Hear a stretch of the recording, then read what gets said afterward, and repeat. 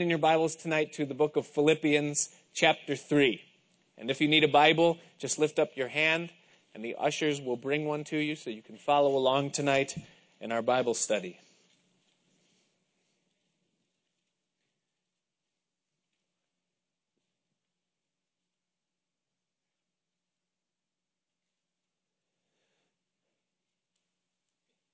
The rear corner of the building is still dark. I see people straining.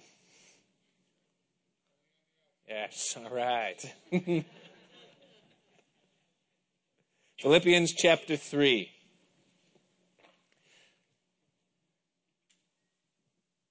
Chapter 1.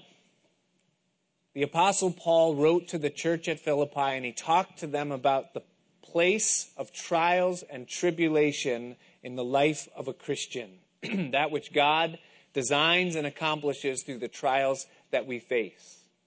In chapter 2, he talked to them about unity in the church through humility. And if you weren't here, I suggest maybe pick up the CD as it's very applicable to our church in the season that we are in. And as we cross into chapter 3 tonight, Paul talks to them and talks to us. He gives us the warning of the watchman. Now, as we begin chapter 3, we find ourselves exactly halfway through this epistle to the Philippians. And the way that Paul begins the second half of this letter is very similar to the way that most preachers begin the second half of their sermons. You see the word there, finally. So that's a biblical thing. For a preacher to halfway through his sermon say, we're drawing closer to a close, finally, and yet he's only halfway there. We're no different than Paul. We're just following in his footsteps. But as he begins, he says, finally, my brethren, rejoice in the Lord. Now, thus far, he's talked to them about tribulation and trials that are coming at them from the outside. Persecution from those there in the city and the trials and troubles that are coming upon them daily in their personal lives, the tribulations that are coming at them from without. And then he talked to them about factions and friction that was taking place within the church. There was schisms, there were divisions, there were problems there in the church. So tribulation from without, divisions and factions from within. And yet now, in light of all of that, even though there's tribulation outwardly, friction inwardly, he brings it right back to what it's all about. As he begins chapter 3, he says, finally, my brethren, rejoice in the Lord. Rejoice in the Lord. And it's such a beautiful thing, isn't it? This Christian life that we're in, that though things can be hitting us from the outside and things can be going on from the inside, and it seems like from every angle of life there's pressure, there's problems, but yet we singularly, apart from everybody else in the world, have the ability to rejoice. Not in our circumstances, because circumstances will never allow rejoicing.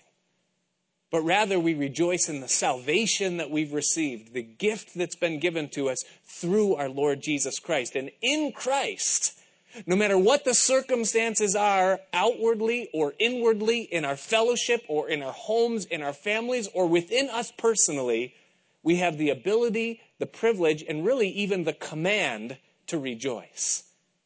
Because what we've been given through Christ far exceeds and overreaches all of the other problems and things that we deal with. And so for the Christian, circumstances are never the ruler of our rejoicing, but rather our lives belong to Christ, and He is in control of all things, and He only does that which is good. So the problems that we face, the trials that we're in the midst of, the tribulation, the anguish, even the little schisms and things that are just inconvenient within our lives, He's in control of all of it because He's working it all together for a purpose as He brings forth that which He desires in and through our lives. And so Paul says, rejoice in the Lord. And then he sets them up for a series of warnings that he apparently had given to them while he was with them. he's going to repeat himself here, and he says, for me to write the same things to you, to me indeed is not grievous, but rather for you it is safe. And so a precursor to a warning that he's about to extend to them as a fellowship, as a church, and as individuals. And it's so important for a preacher or a pastor or someone in spiritual leadership, not just to feed the flock, but also to warn the flock. That would be the job of a shepherd, and that's what pastor, or that's what it means. It's a shepherd. And Paul, being the shepherd of this flock, of this church, he's going to extend to them a warning. And I like what he says here, because he says, for me to write the same things to you. And the word there for same in the Greek language, the definition of the word is repeated. And what he's saying to them is I'm going to repeat myself. I'm going to tell you something that you've already heard. Now, I know that's somewhere written on some wall in some seminary that a preacher is never to repeat himself. But yet the Bible doesn't teach that. In fact, Paul says, as he goes on from there, he says, to write the repeated things to you, to me, indeed, is not grievous. And again, the language there doesn't do justice to the word, because the word grievous is actually translated lazy or slothful. So what Paul is saying, he's saying, I'm going to repeat myself, but my repetition is not out of sloth. I'm not being lazy. It isn't that I didn't study or put my homework or my prayer time into this message. I realize, Paul's saying, that I'm repeating myself, but I'm doing it because you need it. He says, it is safe for you that I repeat myself. And there is a trend among preachers today, and I think it's a dangerous thing. It's a very slippery slope for a preacher or a pastor or a Bible teacher to feel the need to be innovative, to be creative, to invent something new, and not ever to repeat anything, but to be on the cutting edge of creativity in their message and in their presentation. And that's okay. There's nothing wrong with that, when it's fitting. But to have that mentality is that there always has to be something new or a different twist on the message in some way to make it fresh. It has two negative outcomes. Number one, it leads congregations astray. Because the more you have to innovate and make things new, the more you have to tweak truths, and the more you tweak truths, the less true they become. Perhaps you've heard the adage before that if it's new, it isn't true. And if it's true, it isn't new. And there's truth in that. It isn't, our job as preachers is not to be creative and inventive and to be innovative, but rather it's to simply proclaim the message and to explain it with reason and apply it as it is written. I love what Peter says, the Apostle Peter, right before he goes to heaven. It's the last message that he gives. It's 2 Peter, and it's in chapter 1. Verse 12, Peter writes this. He says, wherefore I will not be negligent to put you always in remembrance of these things, though ye know them, and be established in the present truth. You already know, Peter says, but yet I'm going to tell you again. Yea, I think it necessary, as long as I am in this tabernacle, to stir you up by putting you in remembrance, to remind you. Knowing that shortly I must put off this, my tabernacle, he's speaking of his body, his death, even as our Lord Jesus Christ has showed me. Moreover, I will endeavor that you may be able, after my decease, to have these things always in remembrance. And so the last message that Peter gave was a repeat. He's saying, I'm telling you things that you already know. And it's so important for us in the Christian life. I don't know about you, but I need to be reminded.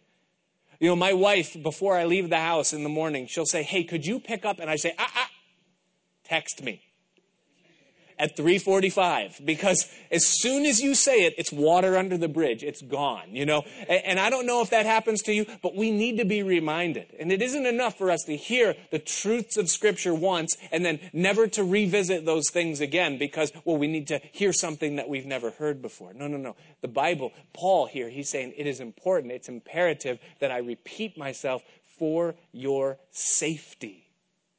And so Paul giving them 3 bewares as we look back in Philippians now, 3 warnings, 3 things that they're to be on the lookout for as a congregation in verse 2.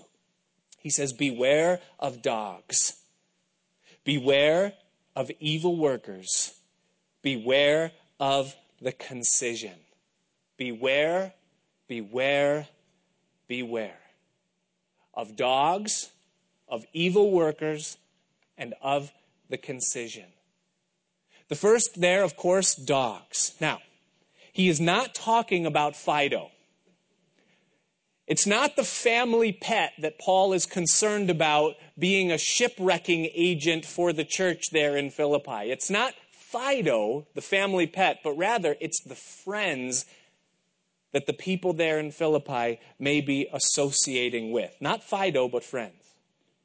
And there are some people that we might associate that are very much like dogs. What do you mean? They have a good heart. They're very likable. They're very easy to be around. They're non-pretentious. They're trainable. And everything about them, we're attracted. We say, well, this is man's best friend. This is just a person that I can let my hair down around. I can be in their presence and everything is just easy. And outwardly, everything about them is classy and right and selflessly, seemingly so. The problem is that inwardly, a dog is naturally attracted to that which is vile and detestable. The scriptural mark of a dog, or the scriptural description of what Paul is talking about here when he compares certain people to dogs, is that they have an appetite for anything. We read of Jesus when he talks about the rich man and Lazarus, how the dogs came and they licked the wounds of Lazarus. And that's a disgusting picture that we have in our mind. But the idea there is that a dog, hey, if it has a flavor, I'll eat it. I'll partake of it. As long as it isn't, air, I'm in. The other time that this word dog is used is by the Apostle Peter in his epistle when he says, as it is written, the dog returns to its vomit. And that's an even more disgusting picture. And if you've ever had a dog and had the privilege of seeing that happen, then you don't need me to explain to you what that looks like, But in other words, they have an appetite for anything, even if it's vile and if it's detestable. And whenever the Bible talks about a dog, it always refers to them in the context that they are unconverted. They're unsaved. They're unregenerate. Revelation chapter 22, when it talks about the New Jerusalem, it says, for without, outside the city, the first thing it says there are dogs. And Paul is telling them, beware of dogs. Now, the reason for the warning is that sometimes, at least in outward actions or in initial assessment, someone who is really a dog might seem to us to be a better person than someone who is saved. It's interesting. They might be more generous. They might be nicer. They might be more civilized or more professional or even seemingly more concerned for us than our brothers and sisters in the church. But because they're unconverted, their diet consists of vileness. They partake in that which is vile. And it provides an avenue for the flesh and the devil to bring a child of God into behavioral compromise. Because when we see someone who outwardly almost seems Christ-like, but yet in their moral behavior and in their disciplines, they're loose and they'll feed on anything, they'll partake of anything, then it causes Satan to whisper in our ear and say, see, look, they're acting more saved than most of the people you know. And they do this and it doesn't affect them. And so it won't harm you either. You could partake of these things. You could behave this way. And it's a dangerous thing. And Paul recognized that there was a danger of the Philippian church falling into this thing of becoming secularized by being influenced by good people that partake of vile things.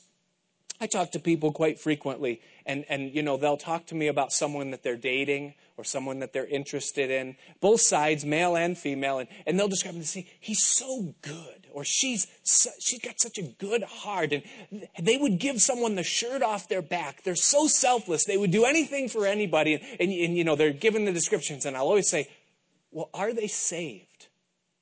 And quite often, I hear this not infrequently, people will respond by saying, I think so, but they just don't know it yet. And I get that a lot. You know, I think they are, they just don't know it yet. They maybe don't say Jesus, but he's really living inside of them. It's evident by the way that they behave, by the way that they treat me in this. No, listen, it's not that. It isn't that they're saved and they don't know it yet. It's what the Bible calls a dog, and they'll lead you astray. Now, the warning that Paul is giving to them is not that they're to insulate themselves and not interact with anybody else other than Christians. That's not what Paul is saying. But rather, very clearly, he's saying, beware. Do you know what beware means? It's two words put together. Be aware. Smash their heads together. You get beware. And that's what Paul is saying. He's saying, listen, understand that there are unregenerate, unsaved people whose personality and even their outward behaviors have the ability to deceive you into thinking they're Christians, and they're not. And the standard for what makes someone saved is in the Scripture. It's the Word of God. Have they been born again? Are they blood-bought? Are they friends of the cross? Paul's going to talk more about that as we come to the end of the chapter. The second warning is towards evil workers. Now, just as dogs can do damage in subtle ways to the church, evil workers can do damage in not so subtle ways. And this speaks of those that apply directed effort to impose evil and to oppose righteousness. And Paul is saying, don't forget that there are people in this world that oppose righteousness.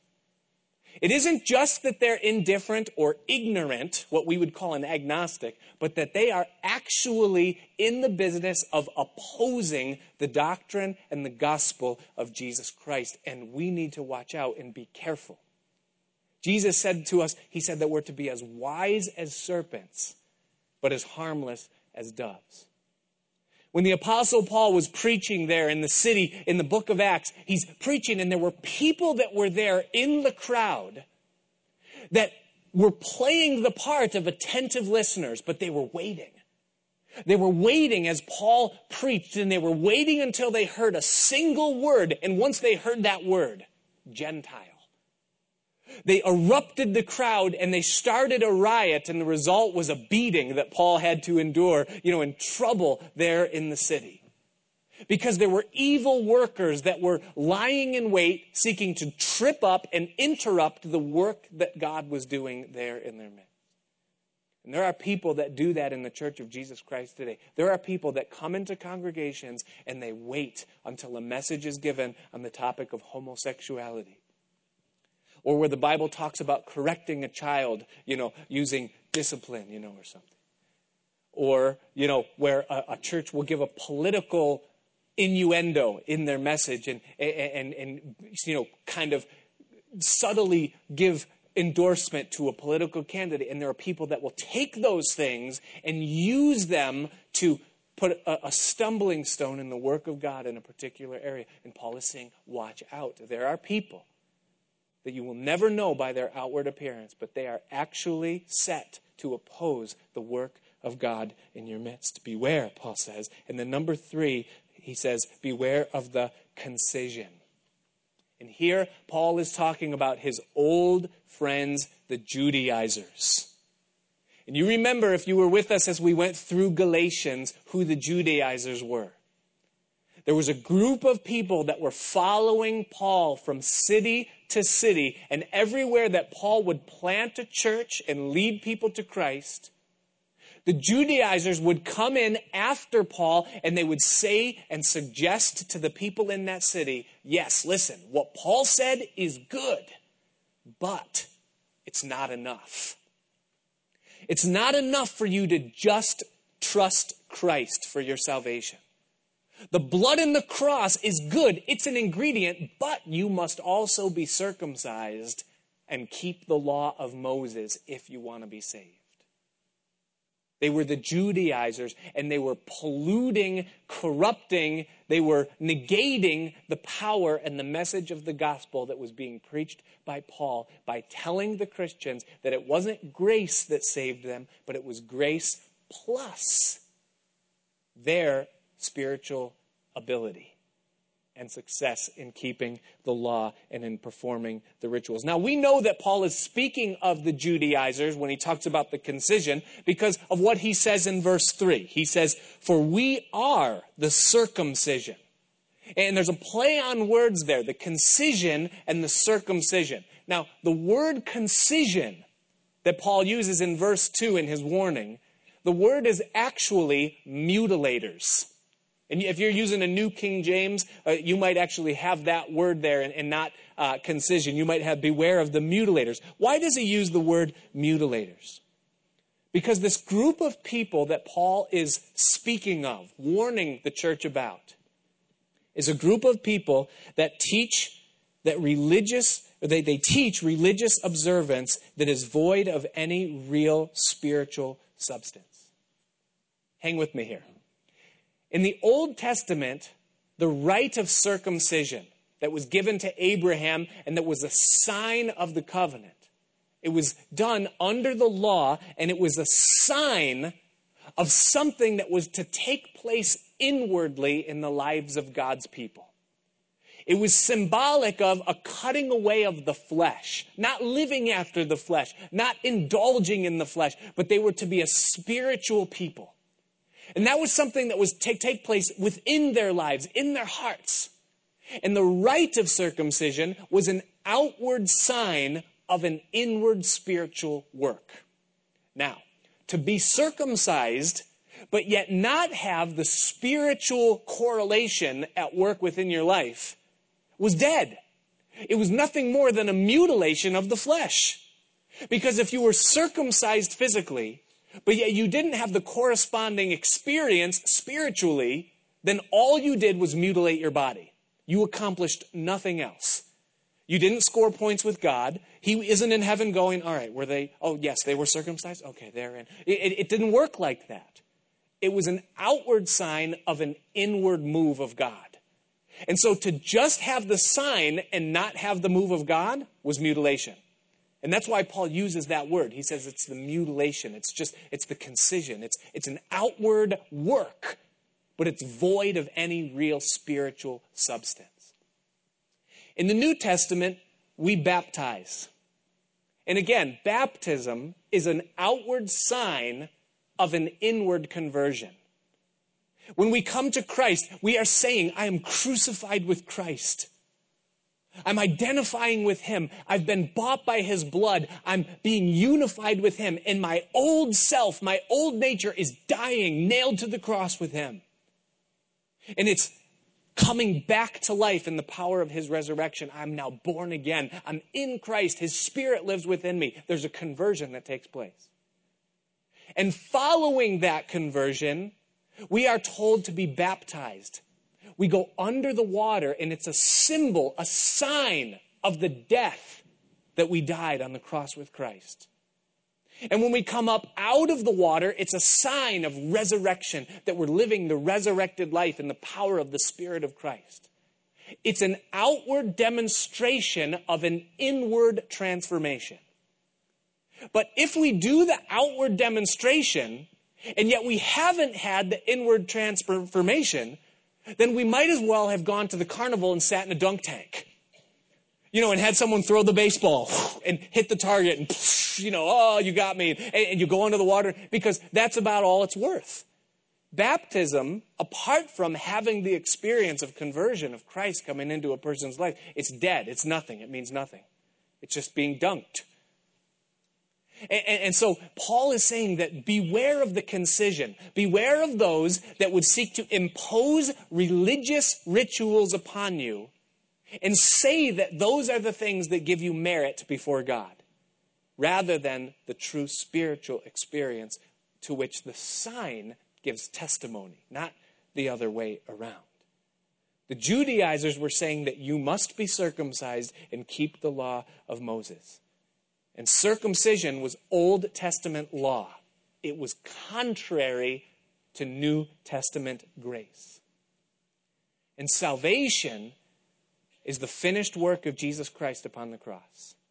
When he hung on the cross, he said, "It is finished," tetelestai. His blood being spilled paid the price for your sin and my sin in completion. And there is nothing that can be added to that. Now, for the Judaizers to come in and say, you must be circumcised and keep the law, it is to say that it wasn't enough what Jesus Christ did on the cross.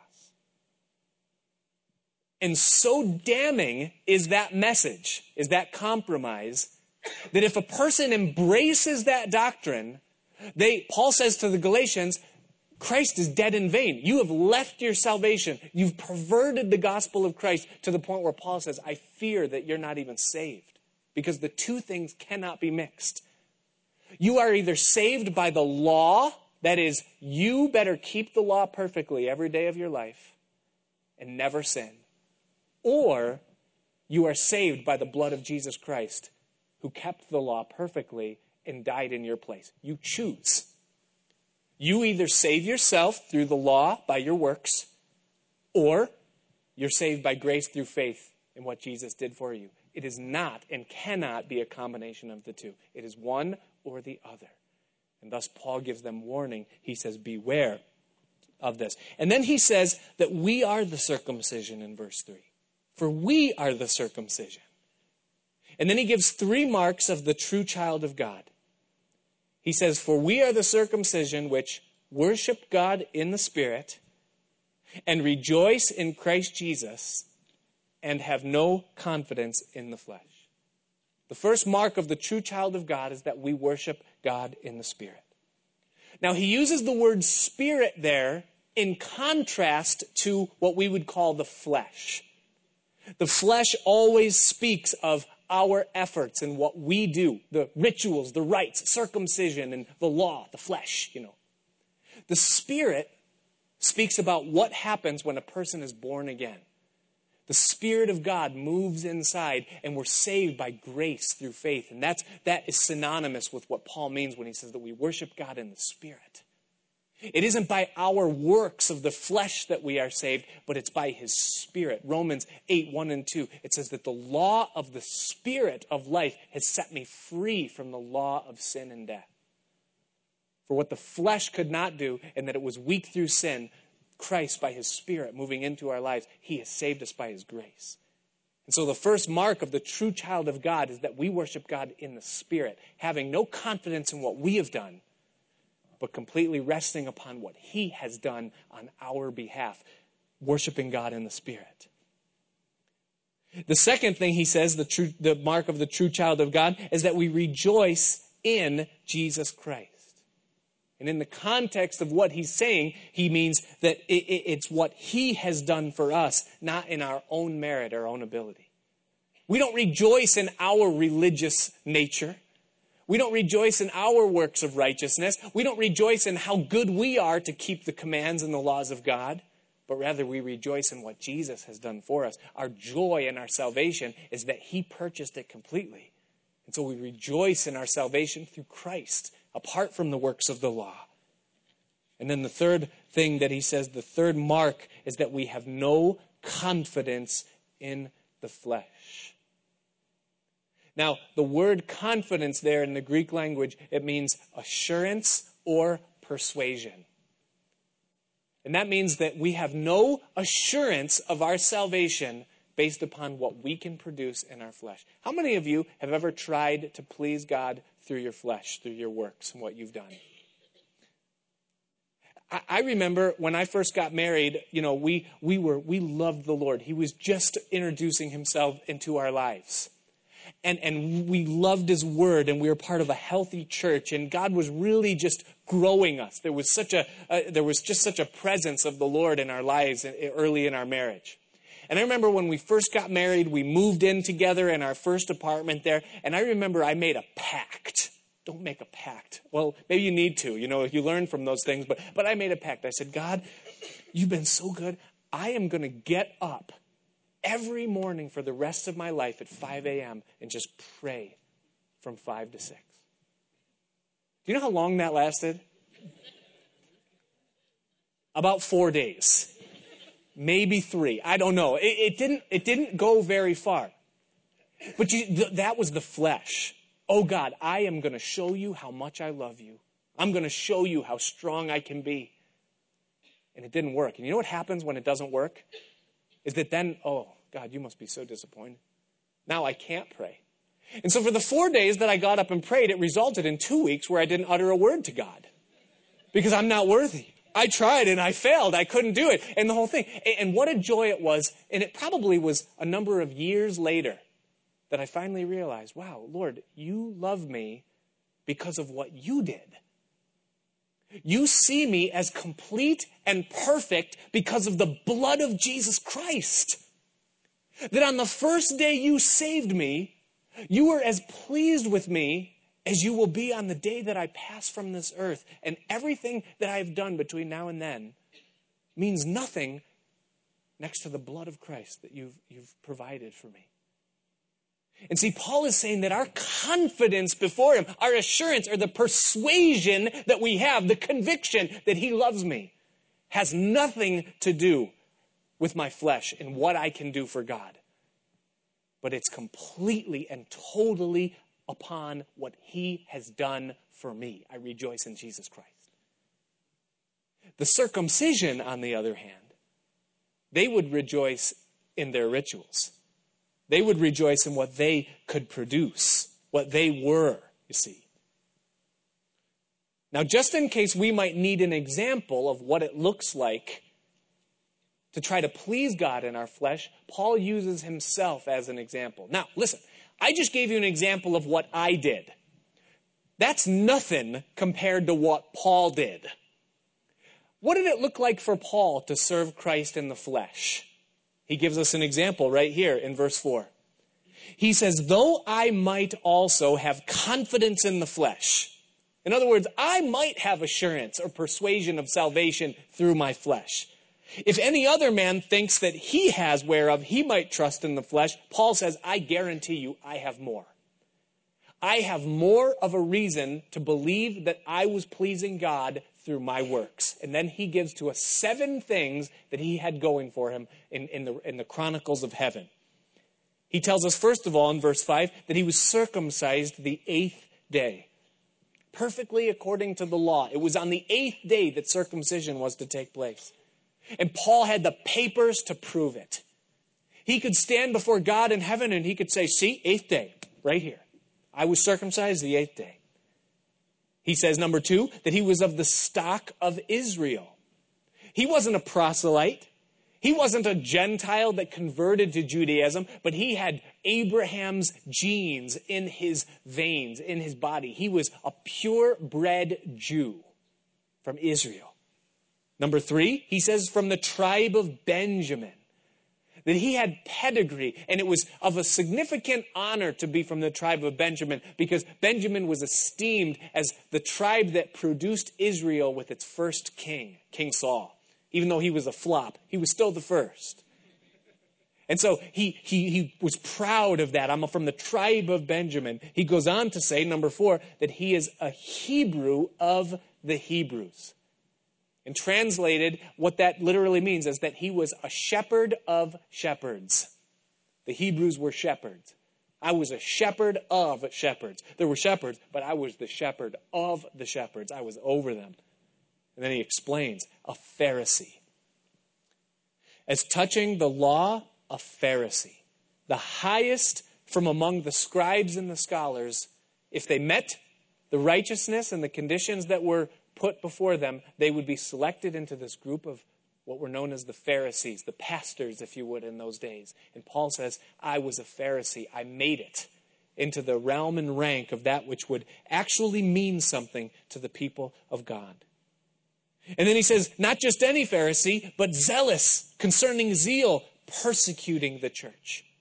I made it my ambition and the distinction of my career that I was going to preserve Judaism to its fullest extent, and I would persecute anyone that would seek to oppose. Concerning zeal, I was a persecutor of the church, the great enemy of the Jewish faith in his eyes at the time. And then finally, he says, and concerning the righteousness which is in the law, I was blameless. That is, by all observable standards of what anyone would try to say to Paul or accuse Paul of, they could find nothing, because concerning that righteousness that came by the law, Paul was blameless. You could follow him around. You could put surveillance cameras in his house. You could set spies to watch everything that he does, and they would find nothing that they could lay accusation against him and say that you've broken or transgressed the law of God in any way. And he tells us in verse 7 that these things were gain to him. That all 7 of these things were things that were prized by him. He held them in his mind, and they were his confidence. If you were to say to Paul, prior to his coming to Christ, how do you know you're saved? He would list these 7 things. He would say, I was circumcised the 8th day. I'm an Israelite from the tribe of Benjamin, a shepherd of the shepherds, a Pharisee, zealous persecuting the church, and concerning the righteousness that's in the law, blameless. And that was his badge. And he would say, I am definitely going to heaven. And he held those things up. And you know what? If you had all of those things, they would be a gain to you. You would have a very decorated reputation. Certainly Saul of Tarsus was known around Jerusalem as a man of great honor, a great reputation.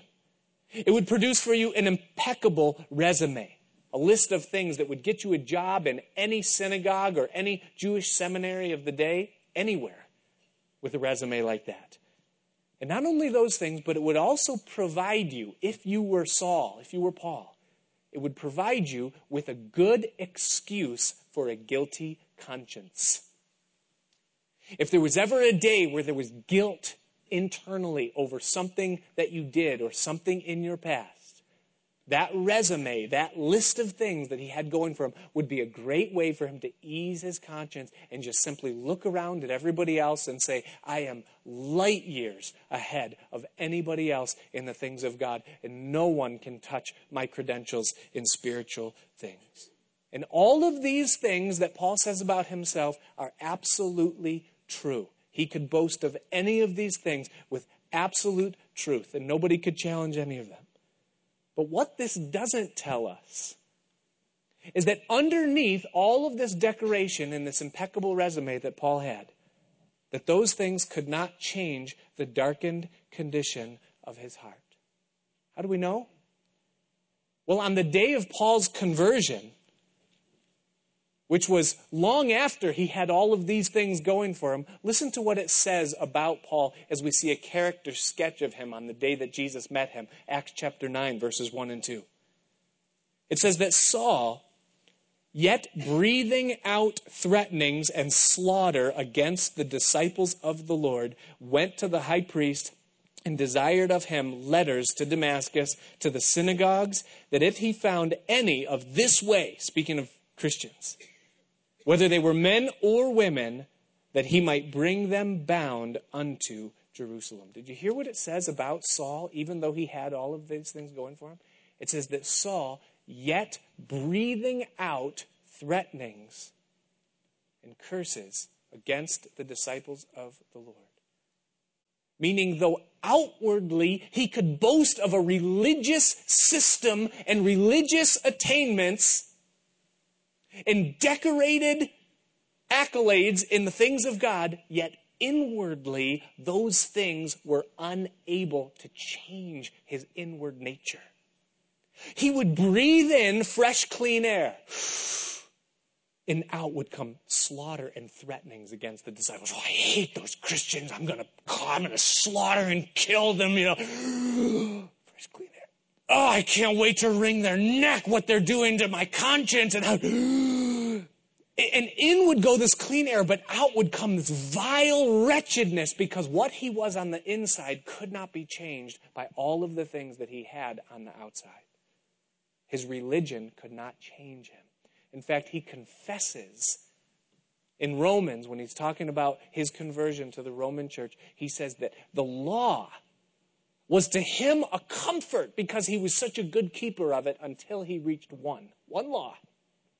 He could not worship idols. He could keep the Sabbath. He could honor his parents. He never stole. He never killed anyone. He kept all of those laws. But there was one law that Paul says would never leave me alone. Thou shalt not covet. Because he says coveting I can do without anybody else knowing it. Coveting happens in the secret place. Coveting happens without anybody else knowing it. And he says that I could go through all 9 and I could justify myself, but I could never beat coveting. And yet I could maintain all of my religion, and everybody thought that everything in my life was okay because I kept those things outwardly. But yet the coveting that was in me, even to the point where when Jesus met Paul on the road to Damascus there in Acts chapter 9, Jesus says to Paul, he says, Paul, it is hard for you to kick against the goads, isn't it? Your conscience is bothering you, isn't it, Paul?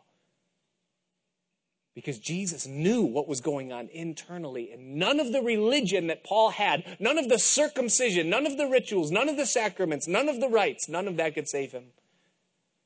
And he knew it. He says, if anyone can boast having confidence in the flesh, I have more reason to have confidence in the flesh because of these things that were going on in my life. Now, all of that, what Paul calls the confidence in the flesh, the 7 things upon his resume, all of that speaks of human effort. Paul attained all of those things by his efforts. Now, he contrasts all of that now. Take the things that we just looked at in verses 4, 5, and 6, and he contrasts that now with everything that he got when he came to Christ. And notice that they are distinct. It wasn't that Jesus was added to this list of credentials. There is a distinction, a separation. Notice in verse 7, he says, but what things were gained to me, those I counted loss for Christ. In other words, it isn't in addition to what I had, I added Jesus Christ, but rather, I had to trade those things in. I had to let go of all that I had previously, all of my religious experience and spiritual credentials. I let it go so that I might gain Christ. What things were gained to me, those I reckoned as loss for Christ in exchange. In other words, in order to gain Christ, I had to lose all of those other things. I couldn't keep both. How many people here have ever done your own taxes? I don't want to give an illustration if no one's going to understand it. Okay, you're not going to. You know the itemized deduction versus the standard deduction? You know, if you've done taxes, you know what I'm talking about. If you don't, don't worry. Just take a 30-second nap. You can't have both, right? If you itemize your deductions, you don't get the standard deduction. If you take the standard, you don't get to itemize. And so you figure out which one's more and you take that one, right? Well, Paul's list of 7 things, that was itemized. Oh, I got this before God, I got this before God, I got this before God, I got this before God. Itemized deductions. Standard deduction, Christ. Salvation, free gift, paid in full, you're in favor with God, you have it all, just pick this side. And Paul looks at his list over here and he says, man, I worked hard for that. I really kept good records. I saved every receipt.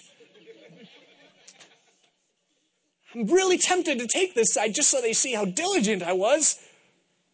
Nah, and he throws it away. Because you can't have both. You're either saved by your works and your efforts and what you produce in your flesh, or you are saved by grace through faith in Jesus Christ. One or the other. And Paul says, whatever things were gained to me in my religious life beforehand, I count it as loss that I may win Christ. I'll take Christ, he says. And he gives us 3 things that he reckoned here in verses 7 and 8. The word counted, if you see it there in the King James, it means reckoned. And that means that he just, in his mind, he put it in a category. Reckoning means that this is here, and this is, I'm going to reckon it this. And so 3 things he reckons. Here they are. He says, what things were gained to me, those I reckoned loss for Christ. So the first thing he reckons as loss was his old life. He took his old life and he just says, loss. Garbage. I'm putting this in the shredder. It's worthless. Then in verse 8, he says, yea, doubtless, and I reckon all things but loss. Not only his old life, but also the ideal life. In other words, Paul says, okay, here I have in my one hand everything that my life consisted of prior to coming to Christ. And he says, when I put it in the balance and then put Christ on the other side, Christ wins. Christ is better. It's a greater treasure. So I count this as loss.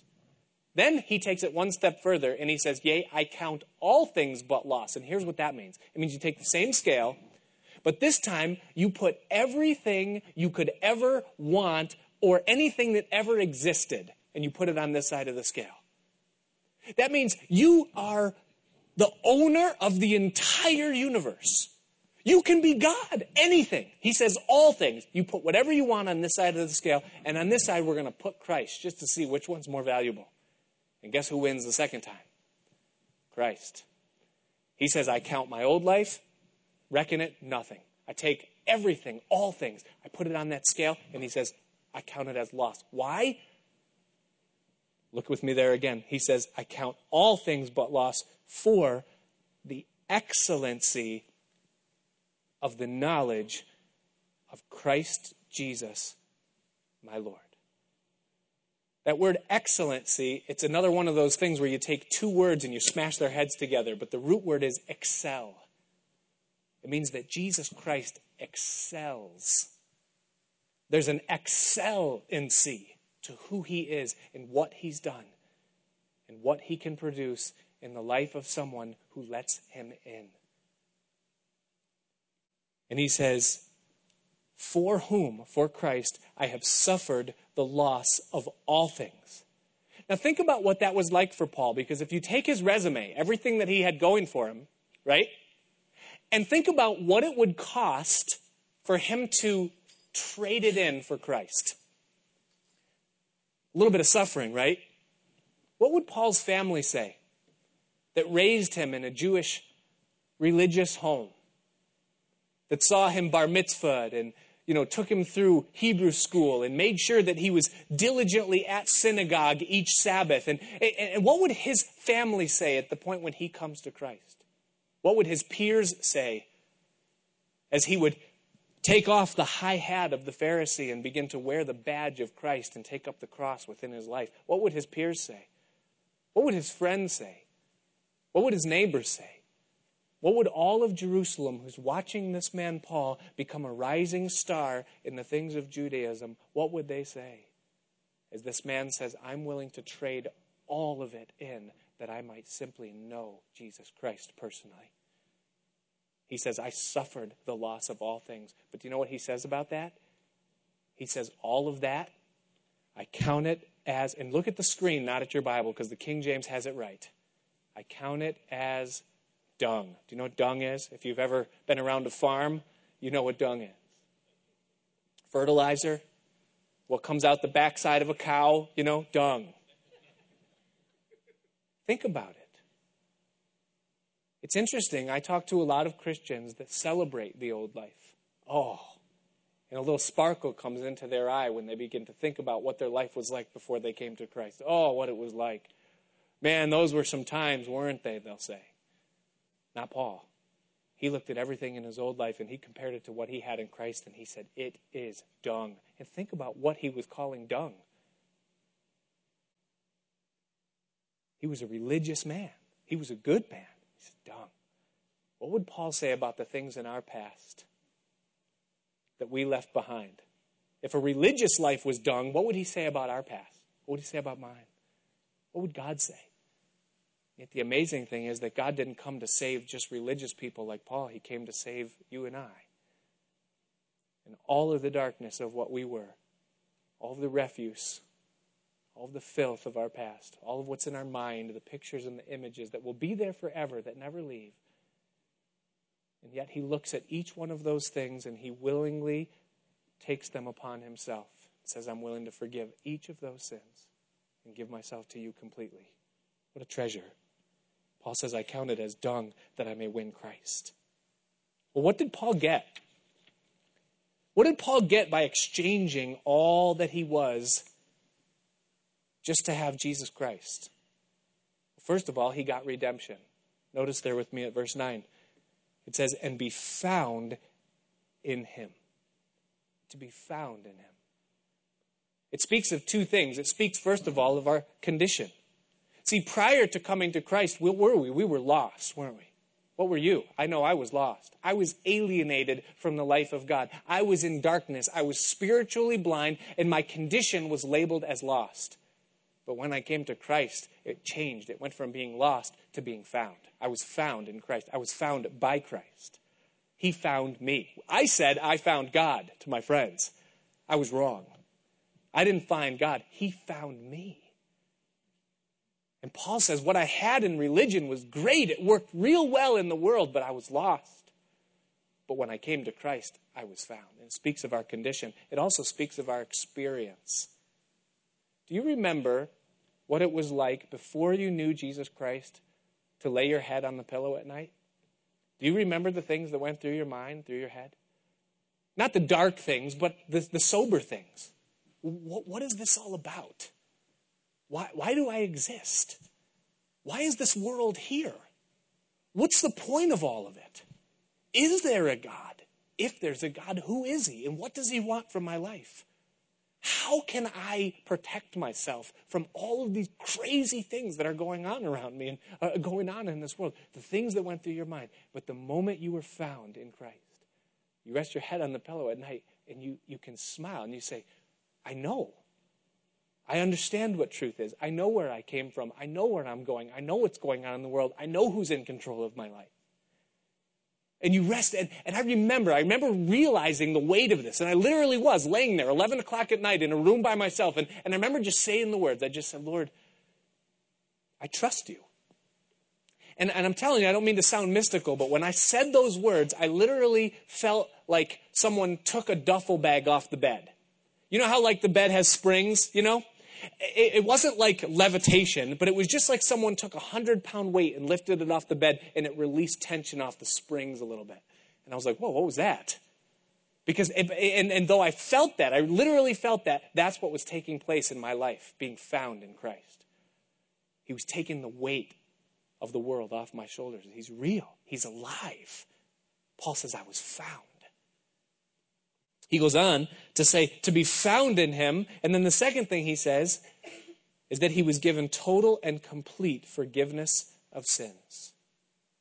He says, to be found in him, not having my own righteousness, which is of the law, but that which is through faith of Christ. The righteousness which is of God by faith. That is, what he gave me when I came to him was absolute righteousness. Picture this for 1 minute. Here's Jesus, and he's on heaven's loading dock. And there he is standing in white robe with clipboard in hand. And he says, okay, back it in. And all of a sudden, a semi-truck appears, and you hear the reverse beacon. Beep, beep, beep. And you look at the side, and you see your name there. And you say, well, what's this? And he says, well, this is your sin. And you go, ooh. And the load looks heavy. There's weight on those springs, you know, and the truck backs up to the loading dock. And one by one, and crate by crate, and pallet after pallet, your sins are removed from the truck as Jesus just looks at each one and says, all right, I'll take that one. I'll bear that one. I'll pay for the price of that one. I'll do this. And then finally, is there anything left? No, the truck is empty. And he says, all right, get this truck out of here. And you're sweating, you're breathing heavy. You're like, oh my goodness, I had no idea. And all of a sudden you hear another reverse beacon. Beep, beep. And you look, it's the second truck, you know. And after about the fifth truck, Jesus has gone through about 40 clipboards. You know, there's just a pile of clipboards and things are being checked off and checked off and checked off. And you go, oh my goodness. And he's going, yeah, I'll pay for this. I'll pay for that one. Covered. Yep. That thought. Mm-hmm. Oh, that hatred. Oh, yep. Covered. The bitterness. Yep. Oh, drug use. Yeah, got it. Lust. Yeah. Mm-hmm. Indulgent. Yeah. Oh, prostitute. Okay, got it. And he just goes through the list one by one, takes every single thing. And then it's all over, and he says, all right, here's what I'm going to give you now. This is what you had. And you should see a room full of clipboards, you know. And then he reaches over, and he takes out of his pocket, and he pulls out a piece of paper, and he opens it up, And he unfolds it, and it's just an 8.5 by 11, and he hands it to you. And he says, here you go. And you look at it and you say, it's a blank piece of paper. And he said, yeah, that's right. But what is this? Oh, this is your list of sins now. Hand this in when you die, because this is what's laid to your account. I paid for all of this. I'm going to trade you. I'm going to give you my rap sheet, and I'm going to take yours. And so you just leave this with me, and you take this. And Paul is saying, this is what I gained when I came to Christ. Now think about what Saul could itemize in his list previously of all of his good works, ignoring the semi-truckloads of sin that were still at work within his heart. And then he says, I came to Christ, and he gave me perfect righteousness, not which is by the law, but that which is through the faith of Christ, the righteousness which is of God by faith. Now, we're about a quarter of the way through this Bible study, so I'll say finally,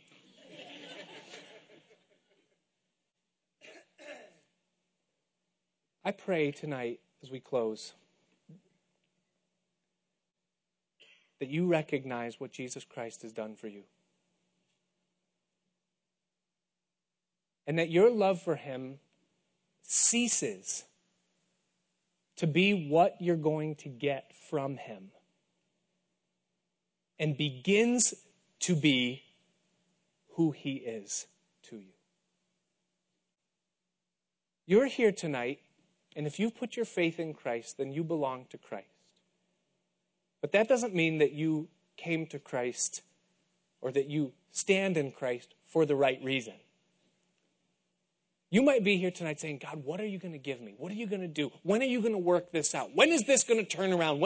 And you are serving God because of what he will do for you. I pray in Jesus' name that you would recognize and realize that what he's done for you is worthy of a love that is to his person, not to his power or what he will do for you. That is our rejoicing, church. The reason we rejoice in Jesus Christ is not because of what he's going to do for us, but because of what he did. And if you're here tonight and you've never made that transaction, maybe your head hits the pillow at night and you still wonder and say, what is this all about anyway? God, are you really real? Maybe you're resting upon your morality or the strength of your conscience or your religious devotion or your attendance in church as things that you hope, God, oh please, see that I was in church when you judge me. Listen, that can't save you. But Jesus Christ hung on a cross. He lived an absolutely sinless life.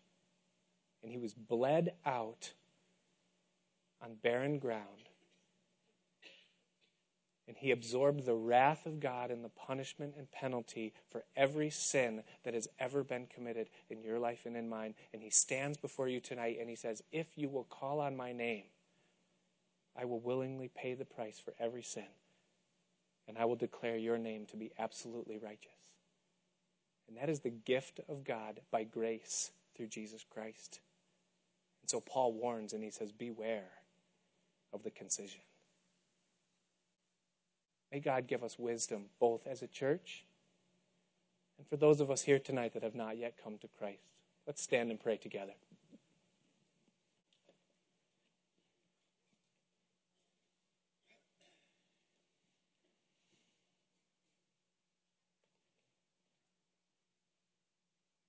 Father, we just thank you tonight for your word.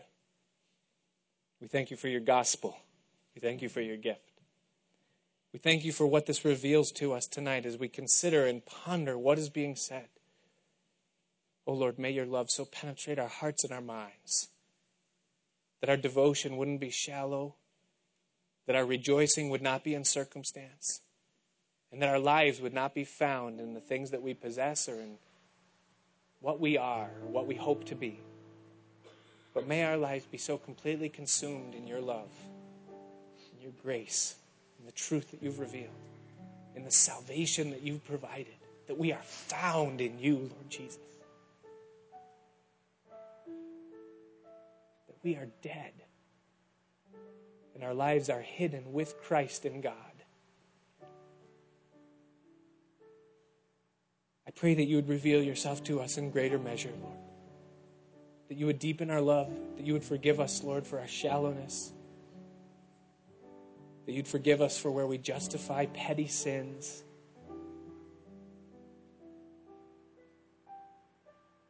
Please be near us tonight. I pray as we sing this song, you would just meet with each of us, Lord. Please fill this place, fill our hearts. Let us leave here in awe of you. We ask in Jesus' name.